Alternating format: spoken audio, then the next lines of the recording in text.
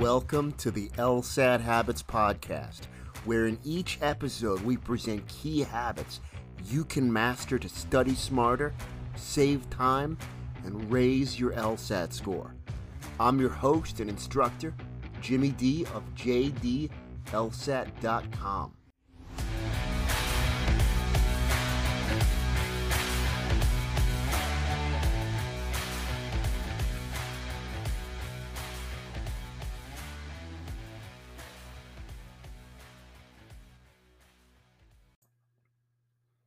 In my humble opinion, The Obstacle is the Way, the book by Ryan Holiday, should be required reading for LSAT students.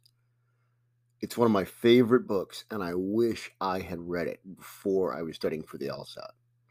So the basic concept is not just about overcoming obstacles, but that the obstacle you're facing, the specific obstacle, is often the key to your solution. During my own LSAT preparation, I remember having an epiphany about games. Those frustrating or weird rules or elements of a game could often be the very key to unlocking the game. And those of you listening out there, you probably know the rules I'm talking about. The annoying ones that may not lend themselves to basic diagramming or aren't exactly user-friendly. They are the ones that maybe you want to forget, but you do so at your own peril because the game is built on every rule. So I eventually came to find that embracing these obstacles was often what unlocked a game for me. For example, it might have led to a key inference, or perhaps a way of splitting the game board into scenarios or worlds that made the game click. But I can only do that if I embrace those annoying rules that, essentially were, right? The way. Those obstacles were the way. And this realization was instrumental to my growth on games, the LSAT overall. And, it's a major element of how I teach my students. So the book, The Obstacle is the Way, expands on that theme and helps you create the mindset you need to harness obstacles, like in logic games. And overall, the LSAT, to be clear, it's not written specifically for the LSAT, but it's incredibly helpful, and I wish I had read it when I was prepping. The book explains how to cultivate patience when we need it most. And if you think about this, particularly on games, super important, because when we get something frustrating, it's very easy, or it can be easy, to become rattled. And when we let that consume us, then it's hard to focus on the task at hand. And then it's so much harder to complete a game successfully. So, again, super important to cultivate that patience. And like I always say to my students, and I'll probably expand on this in a future podcast, they want you to panic. Because when you panic, you don't think clearly, right?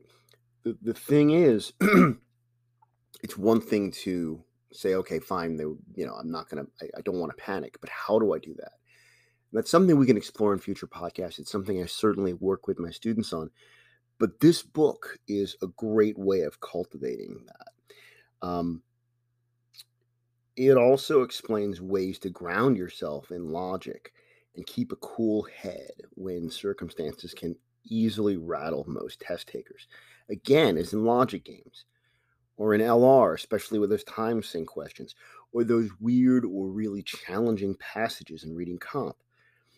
I can't think of a perspective more suited to the temperament of an LSAT student, or at least the temperament you need to cultivate. Um, I've read lots of books with similar aims, but this is one of the few that both intuitively and practically explains how to stay grounded in crises, obstacles, and use them to succeed. So I'm going to provide some links in the show notes. Check it out. It's well worth it. Frankly, I want to say it's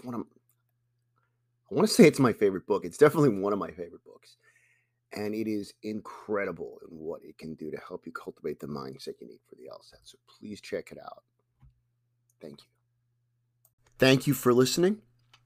One tip to use your time with this podcast effectively. Take a look at the list of previous episodes.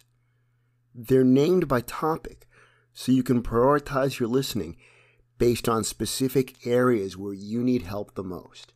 Again, I'm your host, Jimmy D of JDLSAT.com. Please do subscribe to the LSAT Habits podcast and share these episodes with friends.